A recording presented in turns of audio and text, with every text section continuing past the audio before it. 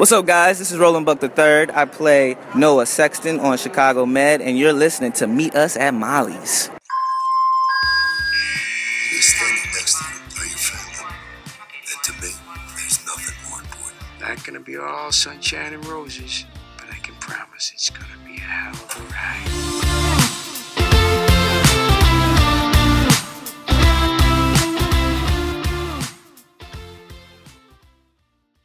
Hey, Shy-Hards, welcome to episode 156 of Meet Us at Molly's. As always, I'm one of your hosts. My name's Gina. I'm joined by Bryna.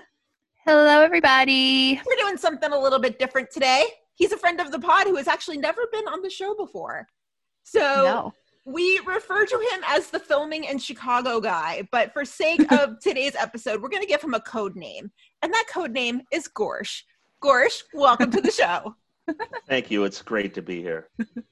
Thank you for finally coming on. I know we've been meaning to have you on for 3 years now, and really finally happened. Yes. Yeah, you've been a friend of the pod from the get-go, because we bothered you into it. So you picked the only time when there's actually no filming in Chicago to have me on. That doesn't make any sense. It's ramping up, though, is it not? Yeah.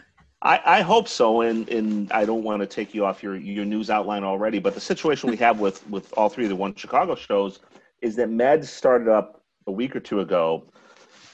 They started up and they worked for like a day or a half a day, and then they got a positive test result. So they took a pause for like a day, and then they came back and they had another one in the same department. And unfortunately, the department is a Zone A department that has direct contact with the actors. I'm not going to say what it was, but you can kind of guess. There's only a couple, right? So they decided to just kind of shut that down for 2 weeks, is what I was told.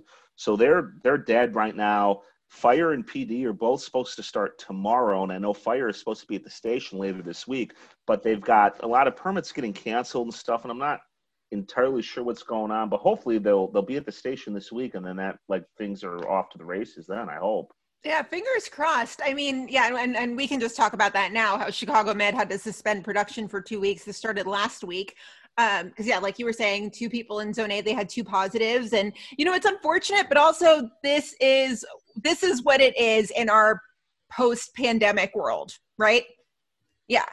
And the thing is, they had this plan that they set up for Fargo, and Chris Rock did a really funny interview about it where he talks about the different zones, and basically Zone C, everybody's got COVID, you stay away from them, right?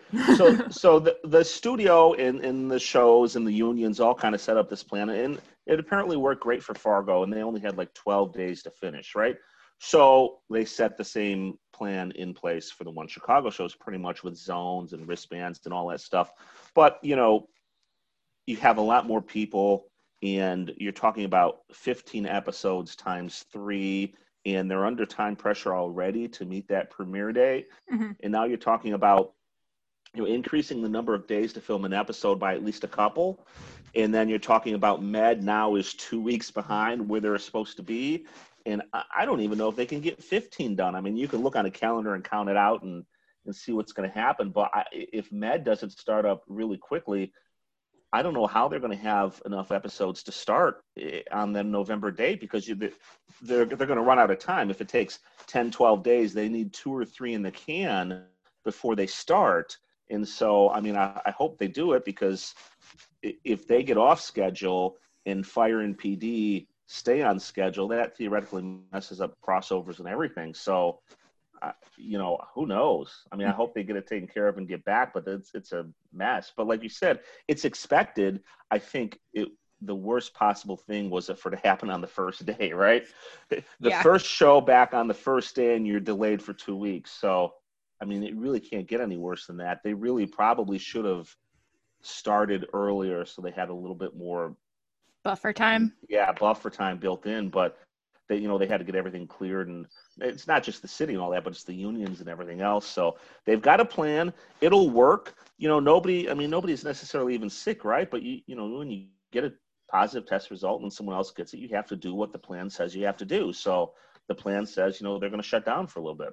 Well, and theoretically, I like to think you hope that it kind of turns out to be like almost similar to these like sports league situations where like you get the positive or cases in the beginning, and like while you're working out the kinks, and like while everyone, for example, like in the NBA was arriving to Orlando, you had some positive cases, but since everyone's been in the bubble, you haven't had any. So like you hope that it's kind of one of those situations where while everyone's coming back from wherever they were, yeah, you may get a positive case here or there, but hopefully once everyone's like been in Chicago for a while, that things will go back to normal and we'll have no positive cases. You would hope so, but the problem is they're not really doing the bubble. Now, I don't know. Maybe they're putting the Zone A people, maybe Cast is in a bubble. I don't know. Nobody's told me that. But you have so many people at the studio, like just people that are around, construction guys doing stuff, and then they're doing different things with extras this year. But you've got all the extras in, and you're paying them to be available. I guess how they're doing it this year is paying them to be available for like the whole episode, in case they need to change things around stuff. But you cannot, unless you put those people up in a hotel and put security outside, you can't guarantee they're not going to go to a bar on day 3 of the episode. And then, you know, they come back and take out 2 or 3 other extras, and then you don't have any extras. And if they had interaction with someone in another zone, you're screwed. Mm-hmm. So it's, you know, I think they have a great plan. I think they have the best plan they can do short of quarantining people. But they're still going to have problems. I mean, hopefully nobody even, you know, gets sick. It's just, you know, hopefully positive test results that are caught early because they're being tested every day. So hopefully everybody's okay. But I mean, someone told me that the set medic is doing everything. And then somebody else told me that they're self-administering the test. I don't even know how that works. I can't imagine that would be effective. There's a lot of room for error here. Let me put it that way. Yeah, I can't. If somebody told me to self-administer a COVID test, I'd be like, I'm not poking myself in the brain. Like, you do it. I think there's a kind where you don't go all the way up, and I would assume that that's what they're talking about. But either way, it's a mess. I mean, it's nobody's fault. It's the world we live in, and if restaurants can open and sports teams can open, there's no reason why these shows can't do it safely and effectively. But the problem is they're under real severe time constraints. If you're a football team, some college teams, you know, are out like 6 or 7 players, but if they still meet the standards, they're going to go for it and play that game with reserves, right? But if, you know, if Jesse Spencer is out for 2 or 3 weeks, I mean, you don't have a B team. Okay, you could rewrite the script and you can shoot around him, but you know, that's really, really hard to do, and it costs a lot more money, and so you really have to protect, you know, the Zone A people. They're, you know, the players on the field. Everybody else, frankly, they can replace. Mm-hmm. They can get new extras. They can get new hair and makeup. They can get new, but they can't get new actors, and they can't get new directors. So they're setting up a kind of like a pod system for the directors, where they come in and direct a couple of episodes, like prep, shoot, and so have like 2 or 3 guys or gals fly in and do that, and then get rid of them and bring a couple more, so that instead of bringing someone new for every episode or something like that. So they've got a real good plan for how it would work. But I mean, I don't care what industry it is, you're going to have positive results.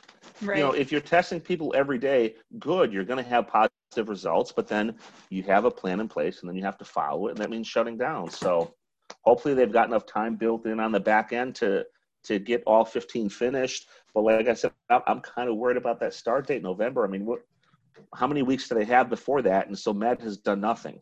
Right. You know, they did a day or 2 days or something. So there's nothing. So they need 10 days. I don't know if they're running 8, 10, 11 days per episode, but if they need 10 shooting days for the first episode, I mean, how many business days are left between today and November 11th? Not many. And then you need the second episode 7 days later. So, I mean, you get behind and you can't catch up. Mm-hmm. Well, and they still have what, like another 10 days left on their quarantine, or left on their pause? You know, something like I was told 2 weeks, and whether that actually means 14 days or who knows what the rule is. But yeah, I mean, I think it was last week. So, and then everybody's changed shooting schedules. Like Fire is shooting on weekends and stuff, and I don't really understand if that was because of COVID or some other reason, but there are a lot of things that are different this year, in changing things around doesn't lead to increased efficiency. You know, so they're under the gun in you know, Med, I thought Med was the one that would be fine because they don't have to go out. You know, they can shoot 90% of the episodes in the studio there. They can limit their extras really, and they can kind of be self-contained. But this is all it takes is one test result, and that plan goes to heck basically. Yeah. And I worried about Med. Everybody was like, no, Med will be fine. They're all indoors. I was like, no, but they will be in close quarters. They don't have the luxury of the outdoors where, you know, things can spread, you know, in other distances. And so testing, you know, daily testing should help with that, right? But I explained it to someone the other day. So these are not rapid tests like that they have at the White House, which aren't even accurate anyway, right? But if you give someone a test on Monday and they're infected mildly, they're asymptomatic, and you don't get that test result back for 24 or 36 hours. Let's say you get it back on Wednesday. Well, they've already worked on Monday, and they've already worked on Tuesday, and they've already interacted with the other people. So it's Wednesday. You're like, oh, now I got to contact trace everyone in that department for Monday, Tuesday through Wednesday. Nobody did anything wrong, but, you know, while they're going to get the tests they need, they're not going to get, you know, rapid 5-hour tests. It's just the way it is. And they're doing the best they can, but it's concerning. I mean, it was so nice to see Fargo finish up without any problems, but I mean, they only had 12 days. That's all they had to get in. Well, and I saw your tweet earlier. I mean, we're already off track, so why not? But we're recording this on Monday. We release it on Fridays. But you did make a tweet earlier on Monday, just to clarify, about Shameless, that they may not even be filming in Chicago, and this is their last season, right? Yeah, I mean, that really sucks. And this is kind of like, for Chicago, for people who live in Chicago and work in the industry, this is kind of like a really interesting month because you've got all three of the One Chicago Stars shows starting up. There's another show called 61st Street supposed to be starting up. Next is airing. Utopia just dropped. Fargo, completely shot in Chicago, just dropped. And then, you know, you've got all this other stuff that's going on too. And, you know, it's kind of hard to keep track of it. Shameless has been very consistent. They come here twice a year. It's not always the same months, but it's usually once at the beginning and once at the end. So people ask me, what are they going to do? What are they going to do? Well, then somebody sends me photos of these houses they built in LA on the lot, and they have a couple permits pop up, and it's like I forget how they described it, but like plate shots, something like that, which is basically you're shooting like the background, and then the theory is that they're going to probably shoot the street, and then they have the house that they built in LA. So have the characters in front of the house, and then, I don't know, green screen behind it, and then put the rest of the neighborhood behind them, basically. So that's a pretty good sign that Shameless is not coming back. I mean, I can't guarantee they're not coming back, but, you know, they would have been back here for their first visit already. They don't want to put people on a plane. And so they're done with Chicago. They didn't get to go out the way they wanted to. And that's fine. Again, in the whole scheme of what's going on in the world, it's not a big deal. But I get like more people asking about Shameless in a week than I do, you know, Med for the whole year. Mm-hmm. It's a huge thing with the Netflix set, you know, because it's just something that even my son, who was on the freaking show, he didn't watch it until it came on Netflix, right? I mean, it's like Netflix makes the show better, right? It's a show you filmed 5 years ago, but he didn't even watch the show, and he's like, "Oh, Dad, this is a really good show. Well, why didn't I watch it?" Well, I mean, you were like 8 at the time. You can't watch that show when you're 8, you know. I mean, yeah. So let me ask you this: how old is your son now?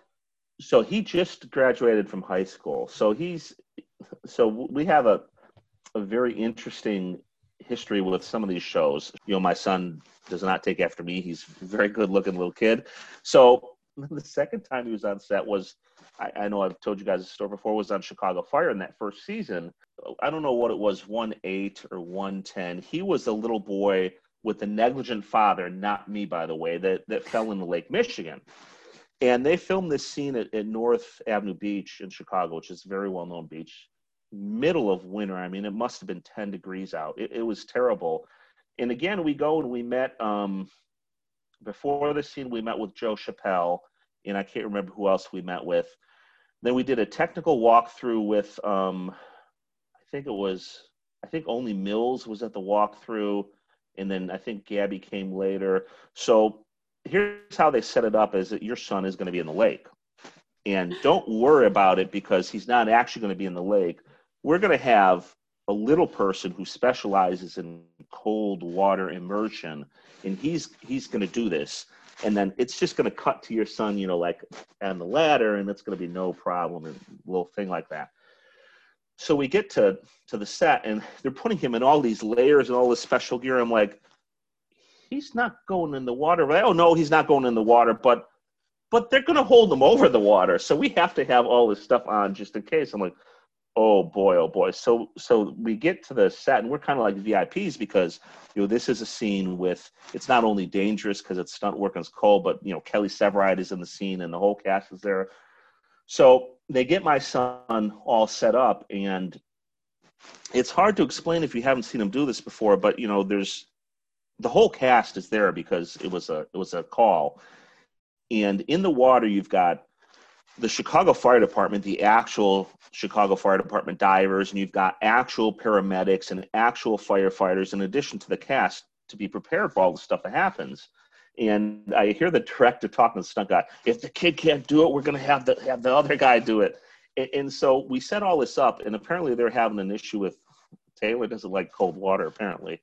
And they got a lot of stuff sorted out. And so it's go time, and they filmed some of the stuff. So they put this really short guy in the water, and then they pull him out. And Taylor did, I think he did all that himself, but his stunt double, Toby, was there too. And I can't remember, I think maybe Toby did underwater, but Taylor was definitely in the water. So then it's Milo guy's turn. And I'll tell you what, I don't think I've ever been so scared in my life to see that every single person, 50, 100 people on there, was focused. And he's down the ladder, and you've got the real firefighters there, but you've got, you know, Chris and whoever, and David, whoever was there. And they're literally lifting him above the lake, and you've got all the fire department right there. I'm like, this is like nuts, but it was awesome, right?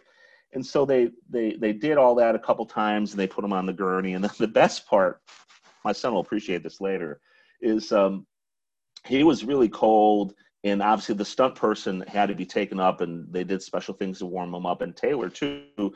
So my son got to go back in that area, and he actually, I'm pretty sure he saw Taylor Kinney naked. So I think that a lot of people would have risked all of that for that. He doesn't appreciate that. So they do all that, and then again, it's a 2-day deal. So they shot that the first day, and then we came back a day or two to do the stuff in the hospital in the ambulance. So that was when it switched over to I guess it was Mills and Gabby.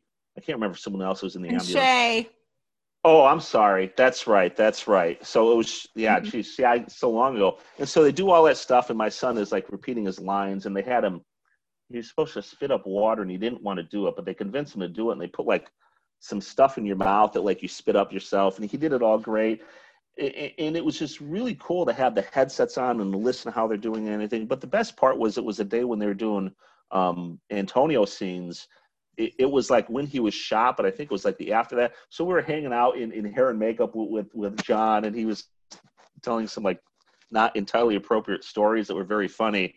But you know, he was trying to clean it up because my son was in the chair next to him. But it was just really kind of amazing. And as many times as I've been on set before that, like the best thing to be on set is the parent of an actor, because you're required to be right there, but you don't have to do anything. You know, they let you listen in and they check with you on things, but you don't have any responsibilities. You don't have any rules. You have to be basically pretty much within visual distance from your kid. So like I got to be just a fly on the wall for everything.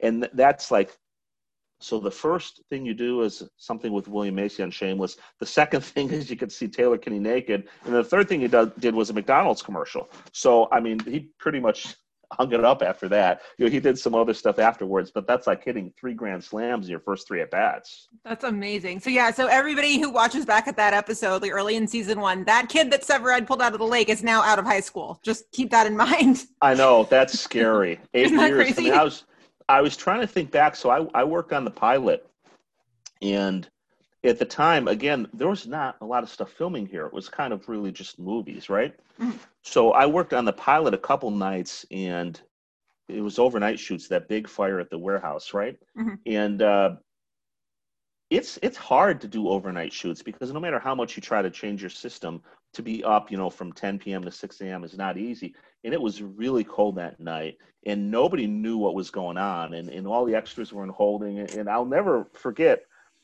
we went out. We didn't even know who the actors were yet because there was not that much information available, and everybody had the character names on the coats, right? So nothing said Jesse Spencer. It says all the characters. So we were trying to figure out who was in it, and none of us could figure out because they had all the gear on. And so I go back up in the holding, and Chris Stolt was in holding, and actors don't go in holding, right? It's only extras and stuff. I'm like, oh, geez, this is terrible. I loved him in Chicago Code, and he would be great in this show, but they just got him as an extra. That's like such a huge insult. But it turns out that he was there because I think one of his kids was in that episode, right? So he was just like, because we couldn't see him with all the gear on to realize he was a firefighter. So, but it was really interesting to see that and see how they did the stunts. And we all knew at the time that they were putting so much money into that. I mean, stuff that you didn't even see on screen that they were blowing up and stuff. We're like, this is like a movie. And NBC's putting a lot of money behind this. So I'm proud to say that I was seen briefly for 0.5 seconds in the pilot, and I have not been seen since in the next 8 seasons. So that's the life of an extra sometimes, I guess. I love it. I love it. So that's awesome. That is awesome. So we talked about Med and, their COVID scare. There's one last bit of news we wanted to talk about, really just because we've got tea to spill. We've got opinions here. So a couple of months ago, the accounts were like, hey, we've got an announcement. And all of us were just like, oh my God, we've missed you so much. Give us anything. The next day, they're like, we're merging Twitter accounts. And the entire fandom just goes, huh? Like, we stayed pretty bum about it because they got pretty bum about it. So we were like, okay, bullet dodge.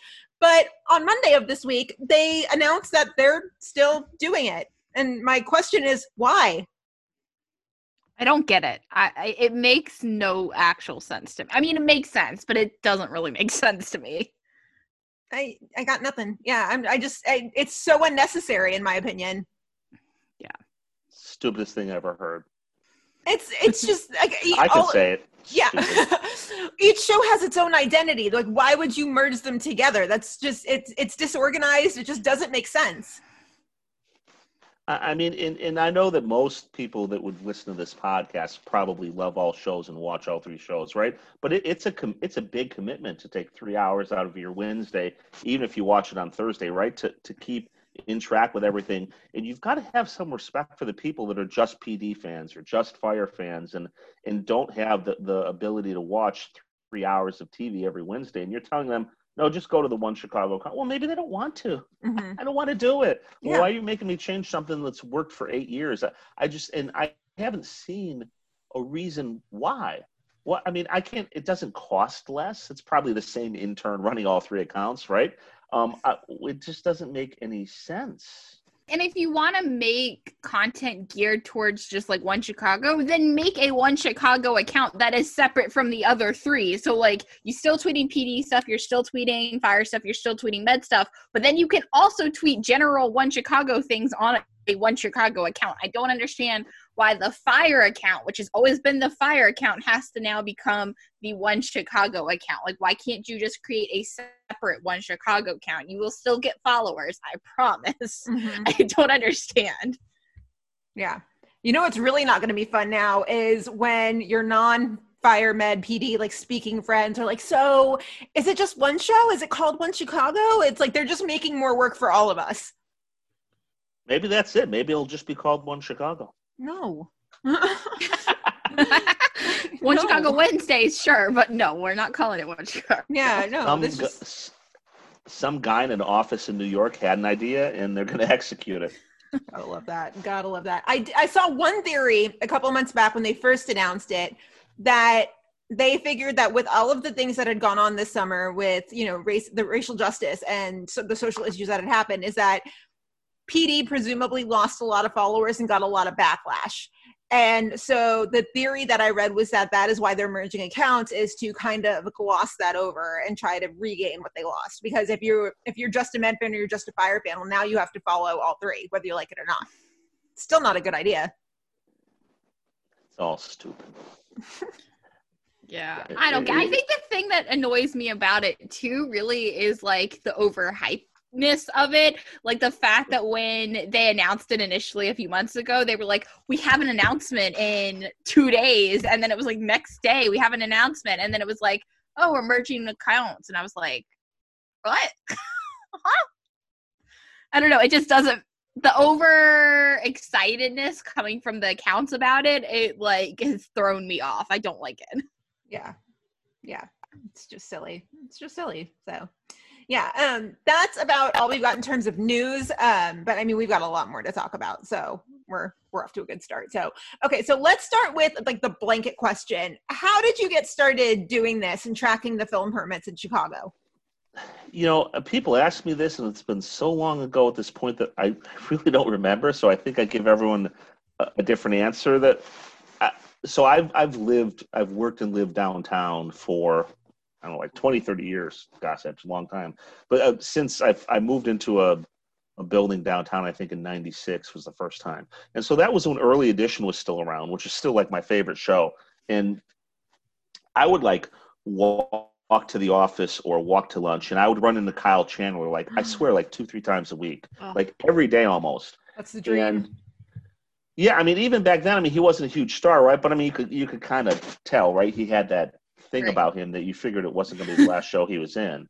In the firehouse where they used an old firehouse for the bar in that show, McGinty's, very close to Molly's, that was not that far from my house. So I saw him all the time.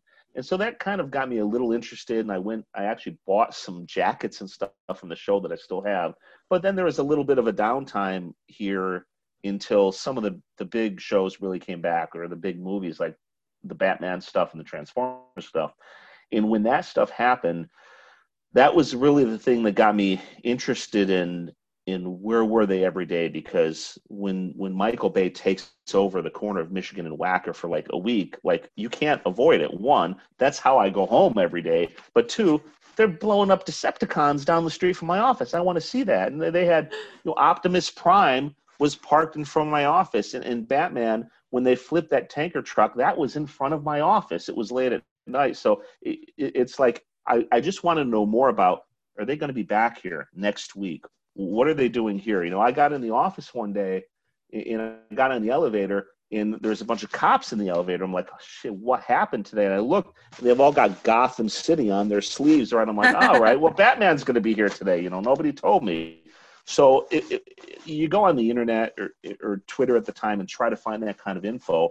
And there are a couple of other accounts that I'm not going to mention. There was one back then that's gone now. There's another one that's still around that had some information that was not correct. From little things like saying 31st Street instead of 31st Place, which is the same area but not the same street, and someone from Chicago would know that. But like putting something at 6500 East instead of West, and 6500 East is the middle of the lake, right? So that kind of got me thinking, I'm downtown every day.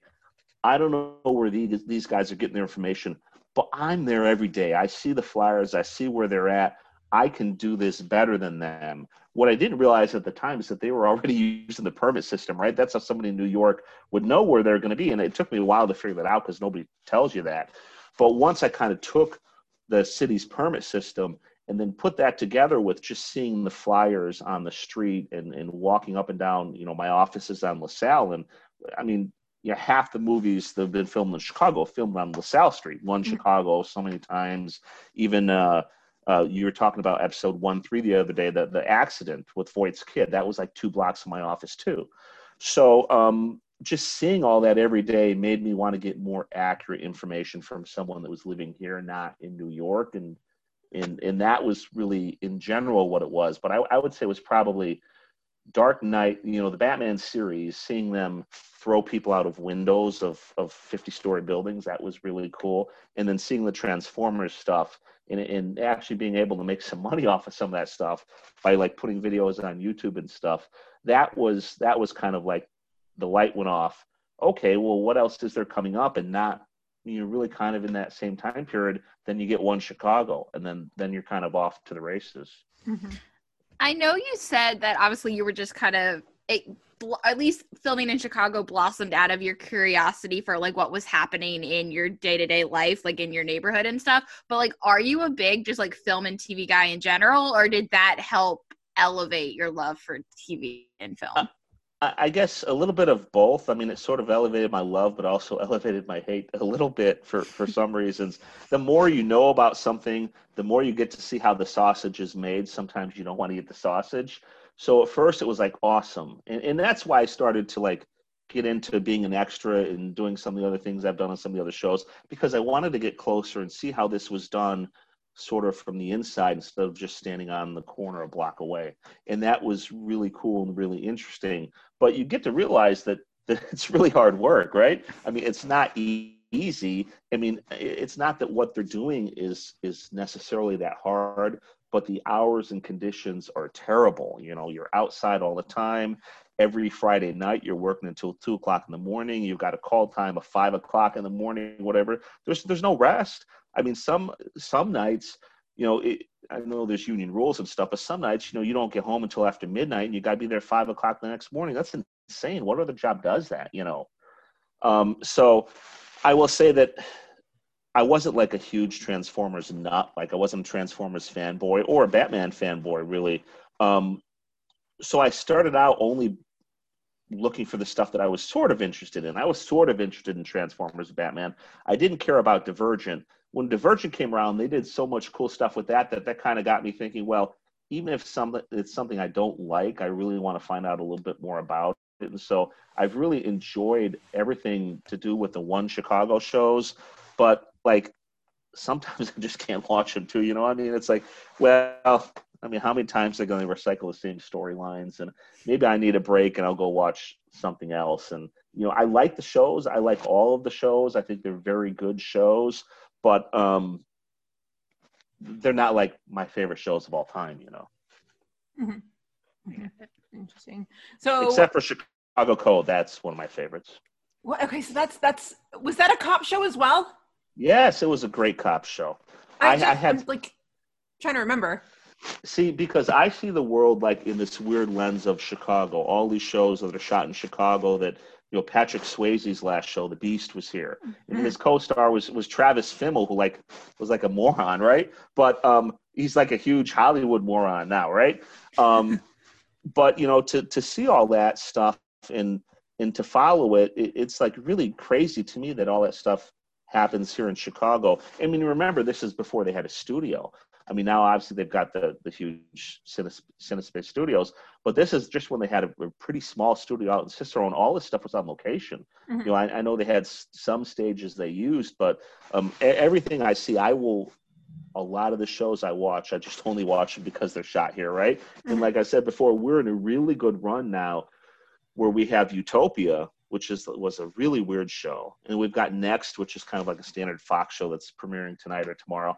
And you've also got Fargo, which is really cool because Chris Rock is in it, and it's a period piece, and we haven't had a lot of period pieces. And so it's really interesting to say, boy, this is a very stylistic, very cool show, Fargo. And they shot that here. They didn't do it in LA or New York. I mean, these are regular people from Melrose Park or whatever playing these mobster background guys. And it looks good. I mean, it shows that we're not just here for Chicago Fire that, you know, drives the trucks down Michigan Avenue or on Lakeshore Drive to get a view of the skyline. We can do shows that have nothing to do with Chicago. And that's where you start to have a film industry that really is able to sustain itself. Because when these One Chicago shows are done in 2055, right, you have to be able to host shows that could be shot somewhere else. You know, you're not going to be the cheapest. Toronto or Vancouver are always going to be cheaper, but you want to be competitive enough that you can shoot Fargo here. You know, you shoot Batman here instead of New York because we're a little bit cheaper, and that you don't rely just on the shows that are based in Chicago because, you know, people are going to get tired of One Chicago at some point. I mean, who knows when, and you've got to have something for everyone to fall back on. Never. Yeah, Chicago Fire, the next generation. Yeah, they've done really well with the shows. I mean, they're really solid shows, right? I mean, and it's a great testament to Wolf Productions that like they literally own NBC's schedule. I mean, it's never in the history of television has one guy been responsible for that many shows on the same network. It's crazy. I mean, he's probably worth like $1 billion. Yeah, and now he's starting his takeover of CBS too. I mean, I'm surprised they let him do that, but I think at this point, Dick Wolf could do whatever he wants to. Right. Pretty much. Yeah. If he wanted to come on our podcast and like talk about some random topic for an hour, we'd totally let him. So. How people from Chicago are fat, because he's big on that. That's one of his big themes. Oh my goodness. He said that in an interview one time. We like the people here. They're all kind of, I don't know what the word was that he used, but he basically said a lot of people here are fat, which might not be wrong, but it's not necessarily what you want to hear in the press. That's funny. He's the boss. Yeah. So we have a question from a listener named Adam, and he wants to know what have been the highs and lows of your job being the filming in Chicago Twitter. So, I mean, and you do this because you love it, obviously, but what are some of the hard things about it? I think, the low, it's probably like right now. I don't mean this podcast, but like since March, when nothing has been happening it was really interesting in the early days of the pandemic, and we were the first ones that actually say all these shows are shutting down, and no one believed us. And I got emails from people on the crew saying, "You're wrong, don't say this." I'm like, "I'm sorry they didn't tell you yet, but it's what's happening." And to me, that really was the saddest thing, because everybody's in the middle of the season and everybody in town here is making money. You're making a lot of money. You're getting exposure if you're an actor. And then all of a sudden it's shut down and nobody knows when it's going to start back up again. Nobody knows if the season is going to finish. So that was really hard, because I had, people DMing me saying, "Well, who was the person that was sick?" And like, I can't tell you that. Because they want to know if they were infected, or if one of their friends that worked in some other department, it was one of the other.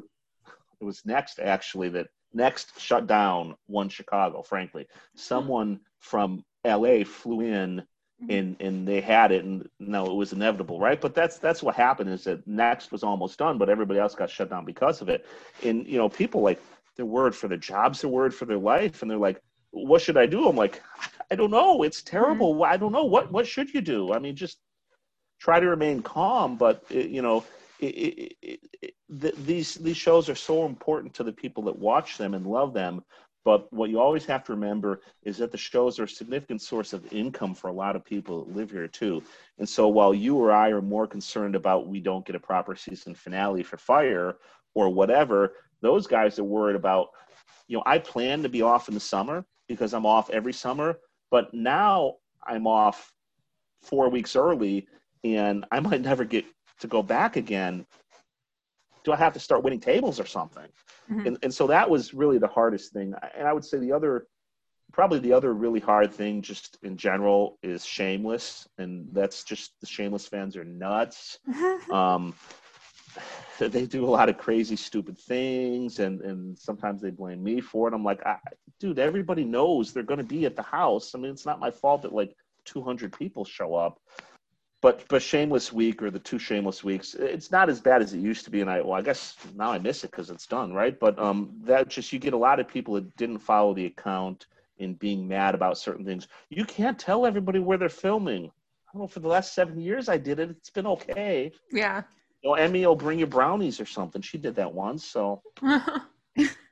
Wow. So that's the low. The high, I think the high is, I don't know if the high is related to the account. I've met a lot of really cool people, and some of them I actually meet in person, or some of them, you just talk to on Twitter. But I think it's given me a real good understanding of how things work in the industry in this town, meeting people that work in different departments, and in some of the stuff they send me, which I can't share with people, like about how they build certain things, or how they set up a scene, or how they do set dressings and stuff like that. I just love all that stuff. I think it's great. And so to be able to learn some of that without having to, give up a regular career and start at the bottom of the movie industry, it has been really interesting. And I've met a lot of really cool people, and it's opened my eyes a little bit to some of the other things that you can do with respect to the shows to be involved and to make money and stuff like that. And I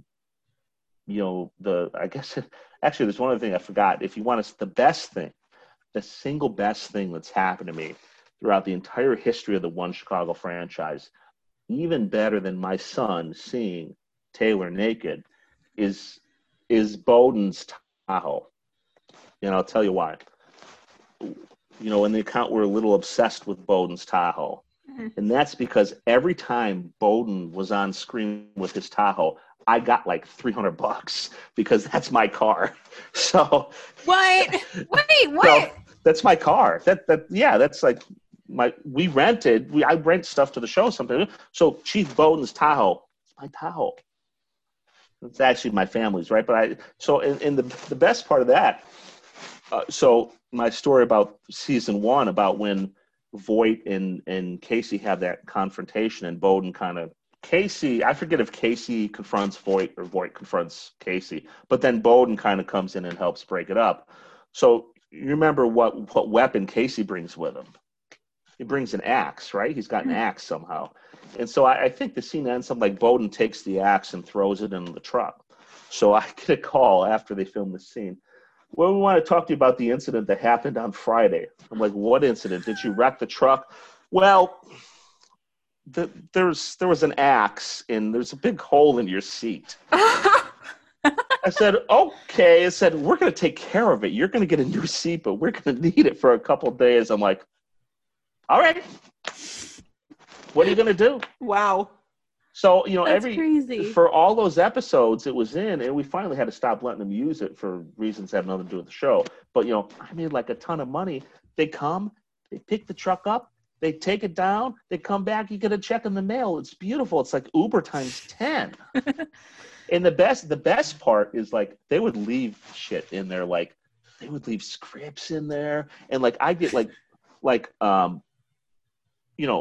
Monica's shooting scripts and stuff with notes on it. They just leave them in the pocket and stuff. I'm like, okay, I'll keep this. This is a souvenir. For like 2-3 years, like I had any scenes that Bowden had script with the truck, like I would get a lot of leftovers and figure out what was going on, a couple weeks early. So that's the most fun I've had in the last couple of years. And like I said, that's like, I'm like, you're going to pay me that much and I have to come down. No, you don't have to come down. We're going to come get it.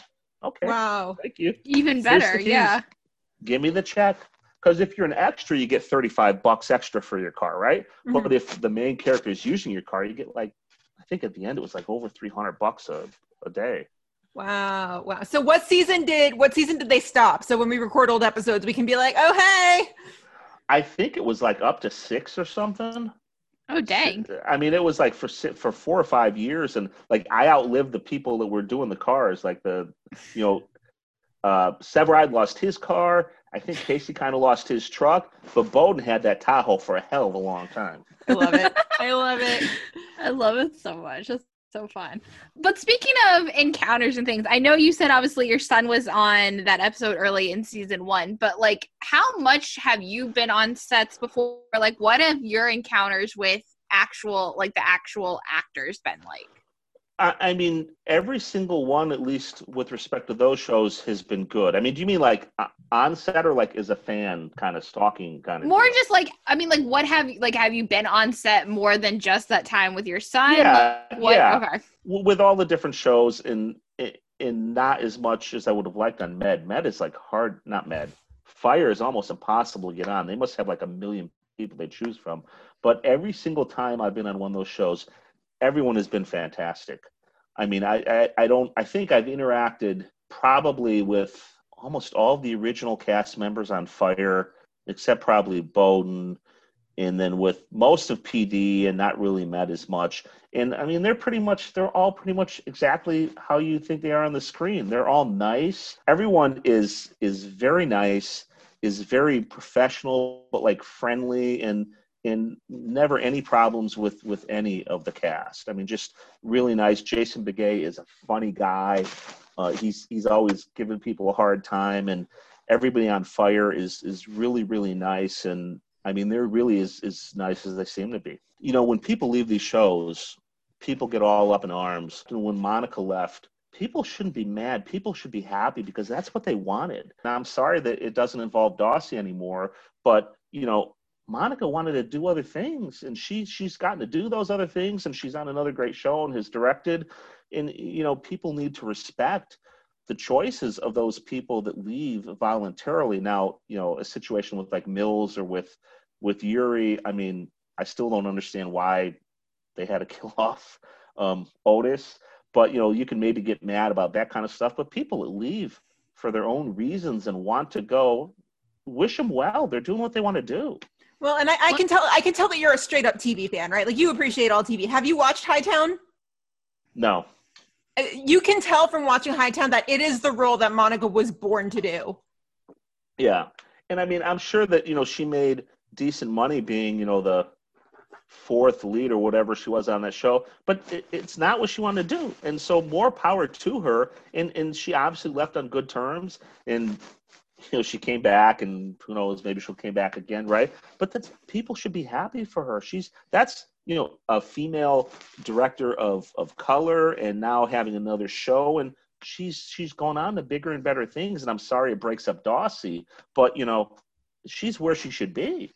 Yeah. And I mean, I think it says a lot about both of them too, that they were able to create characters that most people loved, and like obviously you still very much care about. But like you said, everyone has a time where they feel like their role is ended, and like these roles aren't going to go on forever. As much as we want to think Taylor Kitty's going to be on fire for 20 seasons of Severide, well, he might be. I mean, I don't know. Him and Jesse. Yeah, I mean, we'll see. Remember, he told Stella how he's gonna die, like with them and their kids and their grandkids surrounding him, like a bajillion years from now. So we're in it for the long haul with Kelly. Okay. Point being, though, but like not everyone's gonna be on these shows forever. It's very rare that it happens like that, and so they created these characters that are very well loved, and like it was time for them to both move on, and I'm happy for them. Yeah. And it's a testament to the casting process that if you look at people like Charlie, I mean, Mills was never going to be like the focus of the show, but that guy's done very well from himself as well. And he's back in Chicago shooting another pilot. And I mean, it generally works out, and again, I still know why they killed Otis. I hate that they killed Otis, but all the other things where people wanted to leave, wanted to do other things. I mean, we should appreciate that as fans. We should appreciate that they've given their all to a character. And when they feel that their time with that character is done, they're going on to do something else. I mean, like you said, nobody's going to be on the show for 20 years. I mean, look at Law and Order. You've got Mariska, and Ice-T's been around for a long time too.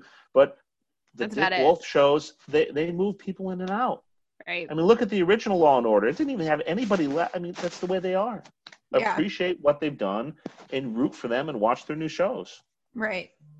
So one of the episodes that you actually told us to ask you about was the one we just covered, was 103, because you said you had some good stories about that. So I think that was 03, wasn't it? Or was that with the axe, or was that later? The axe was later, because 103 is when we first meet Voight and Antonio. Oh yeah. I remember going down to the accident scene at the time and looking over the edge where that car was hanging and thinking, how much money did they spend to put this thing up here? Because it's still, again, the first season, and somebody had told me that they were working on this whole idea of having another show, and I thought, well, that's nuts, but it's brilliant. They could have another show in Chicago, right? And so I kind of poked my head around a little bit, and it was just really cool to see how much effort they put into a scene like that. Now, as the show has gone on, we know that they have a lot of big stunts and big action scenes and stuff like that. But I was thinking, this must be something really cool with this cop guy that they're having in here, because they've got this car hanging up here, and they shut down, the corner of Madison in Wacker, and you just don't do that for nothing. So it was really cool to kind of see that from the beginning, and thankfully we got a new seat in the car, so that was good. But I just geek out over seeing that stuff in person. I mean, I don't care so much about what is happening in the shows, but I'm just really into how they make those things happen, especially on Fire. Yeah. Because you've got this crazy stuff, and they don't have a movie budget. I mean, they're a big television show. They have a big budget, but like they don't have $40 million or something per episode. So they really put a lot of their money on the screen, and that's my big concern about this upcoming season. Like, you don't want every scene to be at the fire station, right? At the fire station studio. I mean, yeah, we want to see them in the break room and all that stuff, but you want them to go out on calls. You want them to go out and have these big crowd scenes where there's a guy on fire jumping off of a building and a plane land, because Fire does that really well. And so I hope that they are able, in this environment to continue to do that sort of stuff and get out on those calls and not just have everybody in the station. And again, I don't think it affects Med that much, and I don't think it'll affect PD because PD is always out on the streets, but they're a little different from Med. They don't have these big set pieces, but I hope they're able to continue that with, I like the big the big accident of the week or whatever, but someone that was a firefighter told me one time, they said, how come we never see anyone just have like a heart attack, because that's like what a lot of our calls are. I know there've been a couple like that, right? But that I don't want them to go to like 2 heart attacks every week, right? They shoot it all in studio, and I mean, I want them to be blown up cars and land in planes and stuff like that. So I hope that they're able to do that in this environment, but it's going to cost more money and take more time. And I hope the show looks the same. I hope it feels the same. It's outside as much as it has been in the past. Yeah.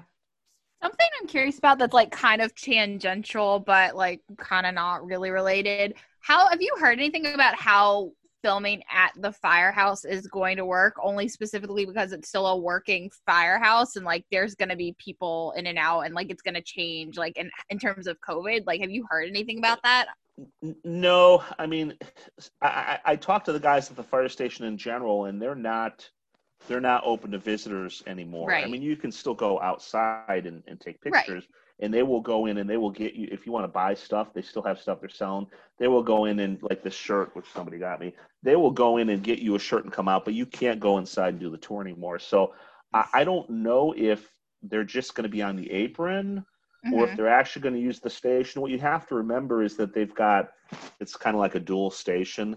So they can run rigs out of the back when they're filming in the front.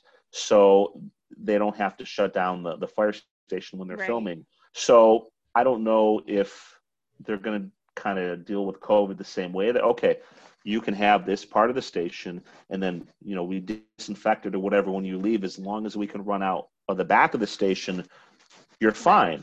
Or maybe they're going to say, you guys can't come in the station and all these scenes are, the truck rolling or, the guys talking in front of the doors or something. I don't know, but we'll find out in like 2 days. Yeah. I was just curious from a sanitary perspective how that was going to work. Yeah, I don't know.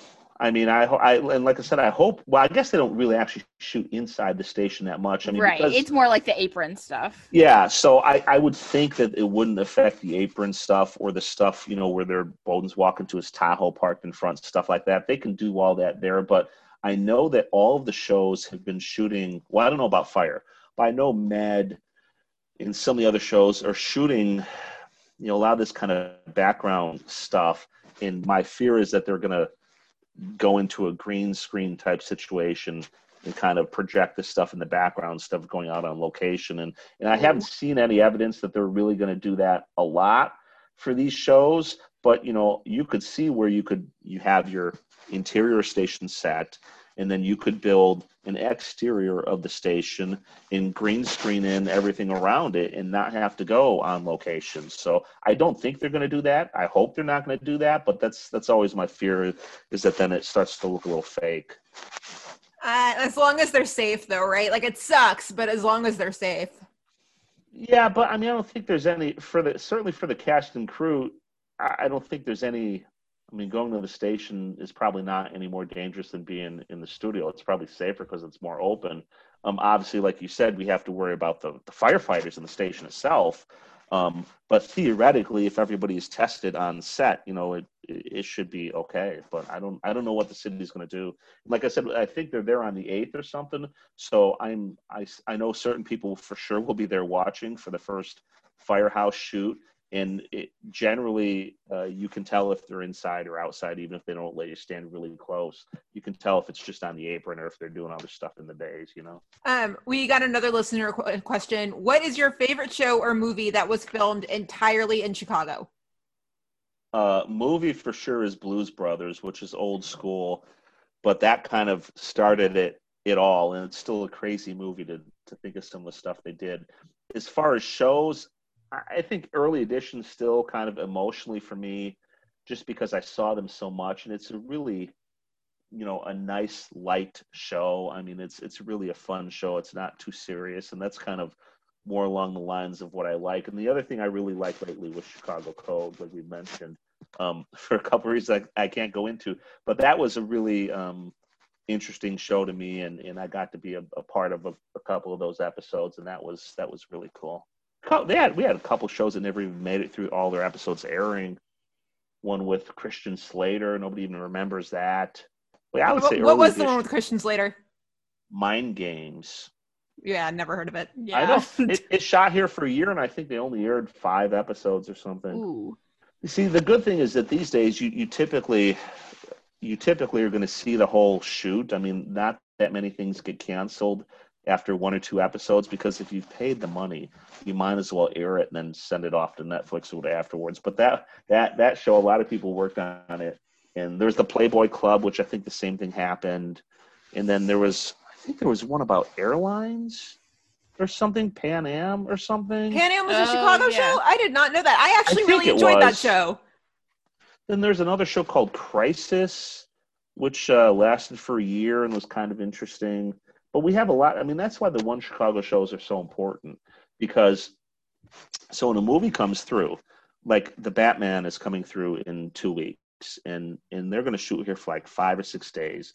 So if you work around town, you can get hired on as an extra. I don't know if they're doing extras, as a PA, whatever, and you can make real good money for a couple days. You have to work overnight, but you make some good money. You're on a big motion picture set. It's a lot of fun. But it doesn't pay your bills.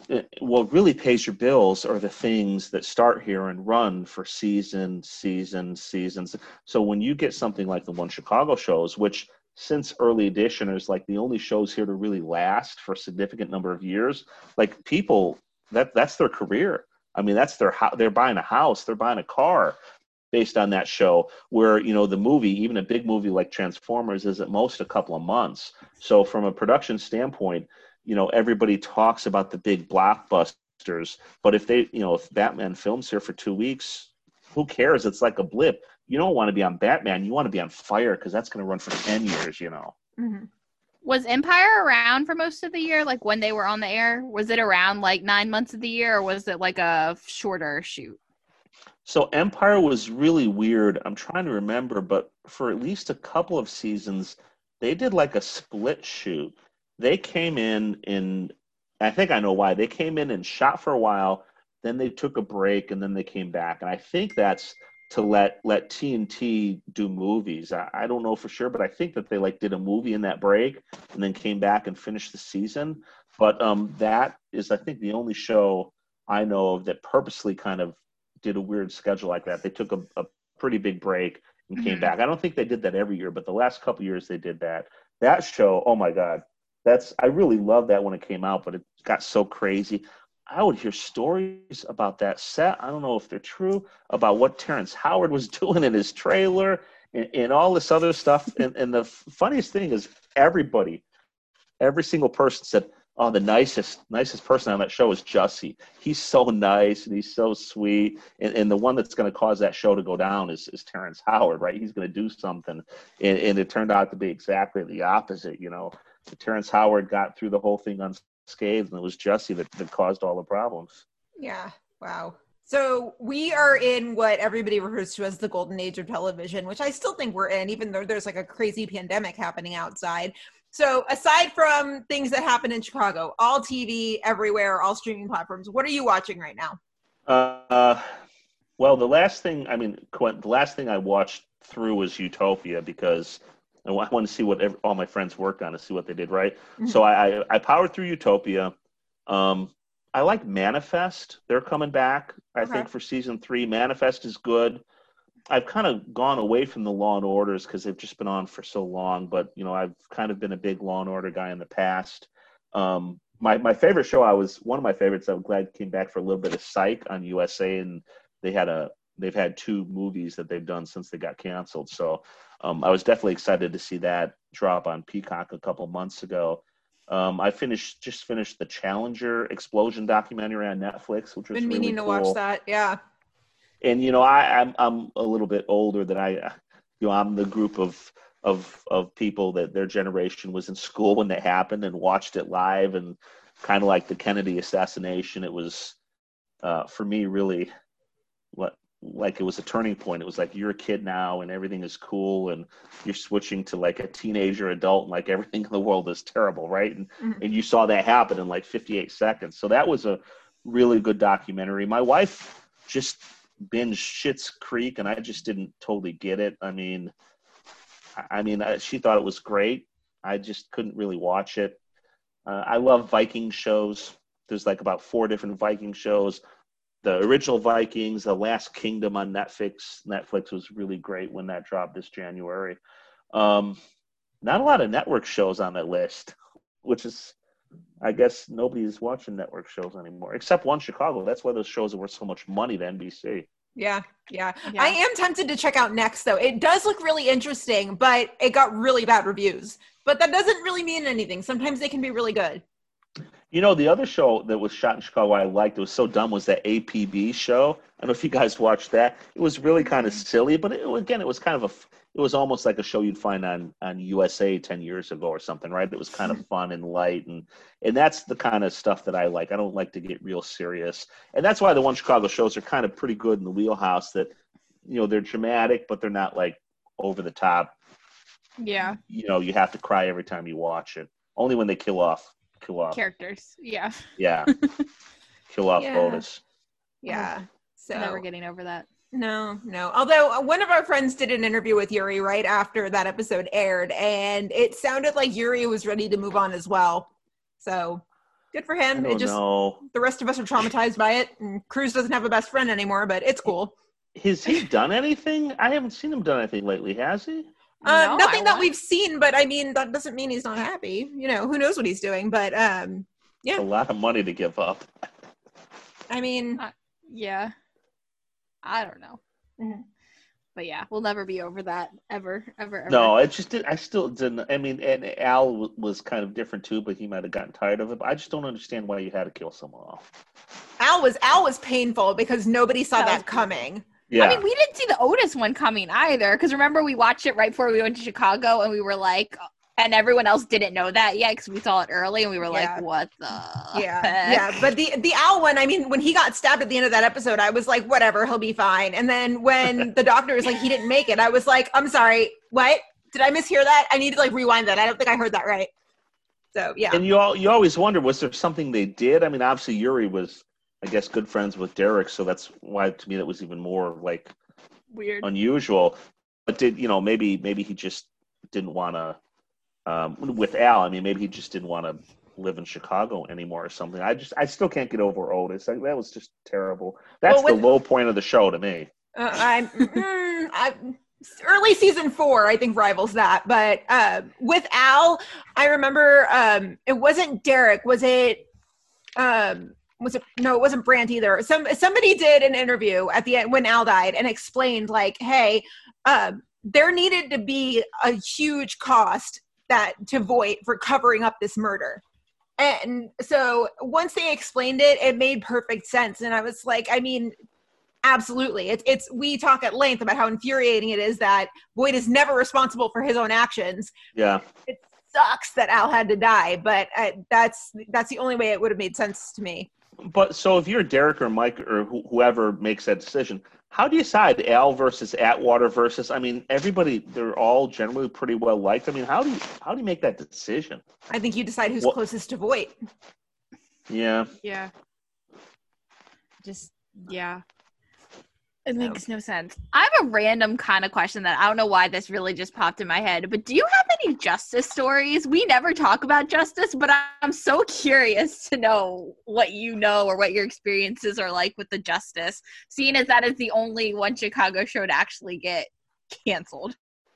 No, I mean, I will say I think they made a mistake in canning it, and in hindsight, I mean, I thought in some ways it was a better show than some of the other shows. Maybe they felt it was too close to Law and Order, but it's really weird that I thought I was going to be a little more involved with that one on the legal side, and it ended up not happening. But it was just kind of like, I don't know, the stepchild. I love Carl Weathers. Carl Weathers to me is great. I would watch anything that he's in, and I just felt that they had that show set up really well, but it just kind of disappointed me, and then it just kind of disappeared, and I had such high expectations for it. It should have been great. and it wasn't. But I'm still surprised they didn't stick with it. Yeah, it just I wasn't. think the intentions were there, but it just, like you said, we always joke that, like, when you start by putting Atwater up for potential murder in episode 2, then, like, what the heck are you doing? No. He's probably my favorite character, because Leroy is from the south suburbs, like I am. He's from Harvey. Like, to me, he's like one of the guys that's authentic on the show, right? Because Jason and everybody, they're all like Hollywood stars, but Leroy is like, man, he is really like the black guys that I grew up with. They sound like him. I mean, the way he talks, his diction, the way he says his lines, to me, like, he's the most authentic person on any of the other shows. He's really legit, and so I really hope that they. I mean, I know they've. The end of last season was pretty interesting, but I really hope that they continue to try to focus on him and give him more screen time and develop that character even more as the years move on. Mm-hmm. We will never complain about more Atwater. Never. Yeah, for Never. different reasons probably, but We love Atwater. Well, and yeah, and Leroyce is just the best. He's a big teddy bear, and so. Well, I was good. just curious. I don't know why. I was thinking Antonio, and the way Antonio left, then I was like, I wonder if he has any questions or stories about justice. So yeah, I just wish popped in I my brain. did. Yeah, it was weird how that all went down. Very weird. I wish it was still here, but So- it sucks. Before we let you go, do you have any other funny stories you can share? Any crazy stories from set you can share? Doesn't necessarily have to be PG rated. We're adults. I don't think I'm trying to think if I have anything that's not PG rated. I'm trying to think if there's anything else. Here's a funny thing. Here's something funny. I wasn't sure if that was my son or the TV in the background. On the pilot for Fire, one of my friends was an extra, just like a regular extra, right? And I think he was dressed in like a robe or something, and he was in that building, if you remember all the way back, that building that blew up. And when the extras came out, like the extras ran out of that building, and like 3 extras ran out, and then they had a stuntman, and the stuntman ran out, and there was a big explosion, and then all the other extras ran out, right? So they did this once or twice. And like the extras all run out, like, hey, good job, buddy, good job. Hey, you looked really scared. And so they sent him back in for like the second or third time. And for some reason they wanted to juice up the explosion a little bit. And they I guess the PA inside changed the order of the extras. And so my buddy came out in the spot of where the stuntman was supposed to came out. And this huge fireball lit up in front of him. He went, ah! He's like the scaredest I've ever seen anyone in my life, I think. And he just ran out. I'm like, dude, that was awesome. That was awesome. Like, they didn't tell me that was going to happen. So we all had a good laugh over that. He didn't get any extra pay for that, but that was really something that was kind of funny on that. We were all waiting for the mayor to show up on that one, and he shows up like 4:00 in the morning. So I think that's probably about it. You always get good stories on the shows, but they all kind of blend into one another after a while. It's the same bad food, the same delusions of grandeur from all the other people that you're working with, and in the end, you get paid, $13 an hour. I mean, it's a cool story to tell at parties, right? Yeah, I mean, a lot of people ask about that kind of stuff. Oh, have you been on this show? Have you been on that show? Yeah, but you don't see me. I mean, I will say the one other really interesting story I have was Chicago Code, which was interesting because the lead actor in that show seemed to be very grumpy. To me, whenever I was on set, Jason Clark seemed to be very grumpy. And he would get mad, like if an extra scuffed a chair on the floor and it made too much noise. And I had a good time on that show, and I did a bunch of episodes, and I did one where I was featured, and there was a picture in TV Guide of Jason Clark, Jennifer Beals, Tamlin Tomita, who was the Karate Kid's girlfriend, like Karate Kid 2, and me sitting next to her playing a lawyer, and like that was in TV Guide. And I thought, that's like, I didn't even see myself on the screen that good, but I got a picture of myself in TV Guide with the Karate Kid's girlfriend standing next to me. And she was so nice, and we talked so much, the director was like yelling at us. And I made a couple other rookie mistakes on that one. Like I started drinking all the water, and like, you can't drink that water. I'm like, sorry. It's a set piece. So every time you would move it, they got to fill it up. So it's where it was before. Yeah. So that was when I was just kind of dumb and inexperienced. And you learn, you don't make those mistakes twice, right? Right. You don't look into the camera twice. You know, you have some PAs that like, if you're an extra, you don't look in the camera, right? You look away from it. So if you look in the camera, sometimes you're out of there. It's weird. And I'm looking up Jason Clarke right now, and I feel like he's been the bad guy in everything I've ever seen. And he's also been in everything you've ever seen, I think. I mean, he's played Bobby Kennedy, and he's Gatsby, played Zero Dark 30. Yeah, but you Planet of don't the really Apes. remember him. He's been in a lot of stuff. He was always cranky. Oh my goodness! Everyone else was nice. Jennifer Beals was great every time I talked to her, and all the guest stars were great. But he always seemed to be in a bad mood. He's a hell of an actor. I mean, but he just, I guess that's his, like you said, that's his type, I guess. Yeah. His typecasting. And then the other, there was a day on The Mob Doctor when we were doing a scene with guy's named William Forsythe, and Michael Rappaport, I think, was the other guy in the scene. And it was just a little scene in Lou Mitchell's actually in Jackson, and William Forsythe was playing the mob boss, and he got really, really mad, and I don't know if he beat this guy up or stabbed him or something like that. And I knew exactly what was going to happen, and it's all make-believe, right? But when he got really mad and started yelling at this guy and screaming and stabbing, like, I got like scared for a minute. I'm like, dude, that dude is really intense. This is like, to see that close, to see someone bring that sort of intensity to kind of like just a random show that wasn't really going anywhere. You're like, that's really awesome to see someone that is really so into their craft and in their character. Like, they can make me scared, and I know it's all fake. I can see the director standing over there, but I actually got chills. That's the only time I think I've gotten chills during filming, was when he was threatening this guy and stabbing him. I'm like, damn, that's really cold. It's all fake, but it was still just really kind of chilling. Wow. And I know you said that you, with LaRoyce, he's an Illinois native and everything. Have you worked with David Eigenberg at all? Because he's an Illinois native as well. No, I mean, I briefly met him, but I never interacted with him. See, but obviously with Sex and the City and all the stuff that he's done, I mean, he's been here, he's been there. But LaRoyce, I mean, he's pretty young. So, I mean, I don't know if he's ever lived in LA or not, but like, he's solid through and through, a Chicago guy. And not just the Chicago guy, suburban guy. He's from Harvey, which is like literally like 2 towns over from where I grew up. So it's just, when I hear David talk, like, sometimes I'm not sure if he's doing a Chicago accent or what he's doing, like, is that his real accent, or is he trying to do the accent he had or someone he knew when he was growing up? But when LaRoyce talks, it's like, yeah, that's how people talk here. That's how they talk, and not just the accent, but like the diction, the way he says his words to me is like what the people I grew up with sounded like. But when David talks, or even Chris, who obviously is local as well, it just doesn't quite sound to me as much as like the people I grew up with. And like I said, obviously David was in Hollywood for a long time, and I don't even know what his real accent is like, but it's sometimes on the show, like, it strikes me as being a little funny. I mean, obviously he's not Australian, right?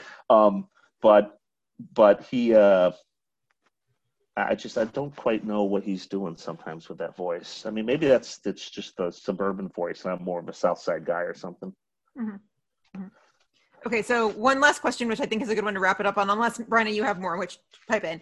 But Fire away. No pun intended. What is it about shows and movies that are filmed in Chicago that sucks you in? Because, I mean, I get the feeling you're born and bred in Chicago. Like, what is it about that means so much to you? Chicago, I guess, has kind of always been called the second city, right? And people from Chicago are very proud of Chicago. So we're very proud when we do something good. we're very proud when we do something bad too. Like, like people from New York, only a New Yorker can hate on New York that much. It's the same thing with Chicago. We love Chicago, and we also kind of hate Chicago at the same time. But above all, when you dig deep down, we're all boosters. We all want the city to succeed. And so we all want the film industry in Chicago to succeed. And so we all want to see our city on the screen. And you can portray it well, you can portray it poorly, but it's important to us that other people see how great we think our city is, right? It may or may not be as great as we think it is, but we just have a lot of pride in seeing those things on the screen. And the next step, and we haven't quite gotten there yet, but the next thing that we really need to try to do is to have more of these shows, not just filmed here, not just set here, but have some of the creative part of the shows actually arise from Chicago. And there's one show really where the creators are from Chicago, but as much as they try on all the One Chicago shows, it's still written from the same people in the Valley, in LA, or New York or whatever. And so it's not really totally 100% a Chicago show. Where if you go back to like the Blues Brothers, Belushi's from Wheaton, and he added that something to the character that makes you think this could be a guy that really grew up in that neighborhood in the film. And so that's why, having Leroyce and having David and Chris on the shows is really good. But it's still someone else's perspective of what Chicago is like, even if it's accurate and even if some of the writers are from Chicago. But as long as those writers' rooms are still on the coasts, they're not really going to totally understand what's going on here. And what I would really like would be for a big network show like the One Chicago shows to actually be creatively based here instead of just being shot here. And it's probably never going to happen because that's not the way it works. But that would be, to me, the pinnacle of Chicagoans, us telling our own stories. And that's why I kind of get hacked off like The Trial of the Chicago 7, which, may be a great film, but it's a bunch of, your typical Hollywood types coming here and telling the story of what happened here in 1968. Not that they're going to get it wrong or that they're going to tell it poorly, but like, who wants to listen to, Aaron Sorkin tell us what happened in our city? I mean, a lot of people feel that way. Same thing with Spike Lee. How is he going to tell us about our city? We should be telling him about our city. And so there is no great local filmmaker. There is no, Lena Waithe is doing great and is trying, but she's spread really thin. A guy like Joe Swanberg, who has put all these mumblecore films out, he's really interesting in that he really represents a very small portion of the north side of the city, I think. But we need one of these big shows to really be born and bred in Chicago. And I don't know if it'll ever happen. It probably won't, but that would be my dream, is that we could be proud of something that was born here, not just filmed here. Cool. Yeah, that'd be really cool. Yeah. So, Bryna, any other questions, notes? No, I'm almost hoarse. Almost hoarse. Yeah. So, well, No, yeah. I stole your show. I think that's about all we've got. Thank you so much for joining us. This was a lot of fun. Yes, it was a lot of fun. Anytime you guys have a question, DM me, and keep watching the One Chicago shows, because people watch and they stay in production, and we all make money. So that's what we want. Watch everything that's filmed here. Fargo, watch it all. Watch everything you tweet about. So we all know where to find you, but just in case we don't, tell everybody where we can find you. I don't even know what the hell the handle is. Filming_Chicago, is it? I don't even know. It's like after 8 years, if I lost the password on my phone, the account would be done. Like I can't even recover it. Filming in Chicago on Twitter. We tweet a lot of stupid stuff and a lot of things about pizza and music that you're too young to have ever heard of. But then we also tweet locations sometimes. And just follow us for the next 2 weeks, because all the One Chicago shows are starting up, and the Batman is coming, and that's going to be big, and people are going to be annoying. So yeah. We'll have to deal with it. And the situation is fluid. Like you were saying with Med, I mean, if Fire and PD pop up with some positives, we can probably kiss November 11th goodbye. Just saying. I would think so. And like I said, count out the days. Usually it's like eight or I don't know if they're running 10 days now for a show, but just assuming they work 5 days a week, count the number of days, and if Med doesn't start up with enough time for them to have like 3 episodes in the can by like November 10th or 15th, it's not going to work. Mm-hmm. Mm-hmm. Yeah. So fingers crossed. I hope it does. Yeah. I hope it Me does. too. Follow Filming in Chicago for all of the information because it'll happen there. You'll probably find out about it first there. So Yeah. Well, cool. So Shyhards, that's about all we've got for today, but you guys know where to find us. Facebook, Twitter, Instagram, Tumblr. It's Meet Us at Molly's right across the board, even though we really don't do much on our Tumblr page, which we keep promising to fix, but we will one day. Email us anytime about anything, meetusatmollys@gmail.com. If you like the show, which we really, really hope you do, please leave us a rating and review on iTunes or wherever you listen to us. That would be fantastic. Follow us individually on Twitter. I am at Gina Watches TV. Brenna? I am at BrianK13. I don't think we know what we're recording about next week, but like we've decided we are recording. We just don't know what yet. So we'll figure it out. But in the meantime, Gorsh, thank you so much for joining us. Everybody have a good weekend, and we will see you then. Bye.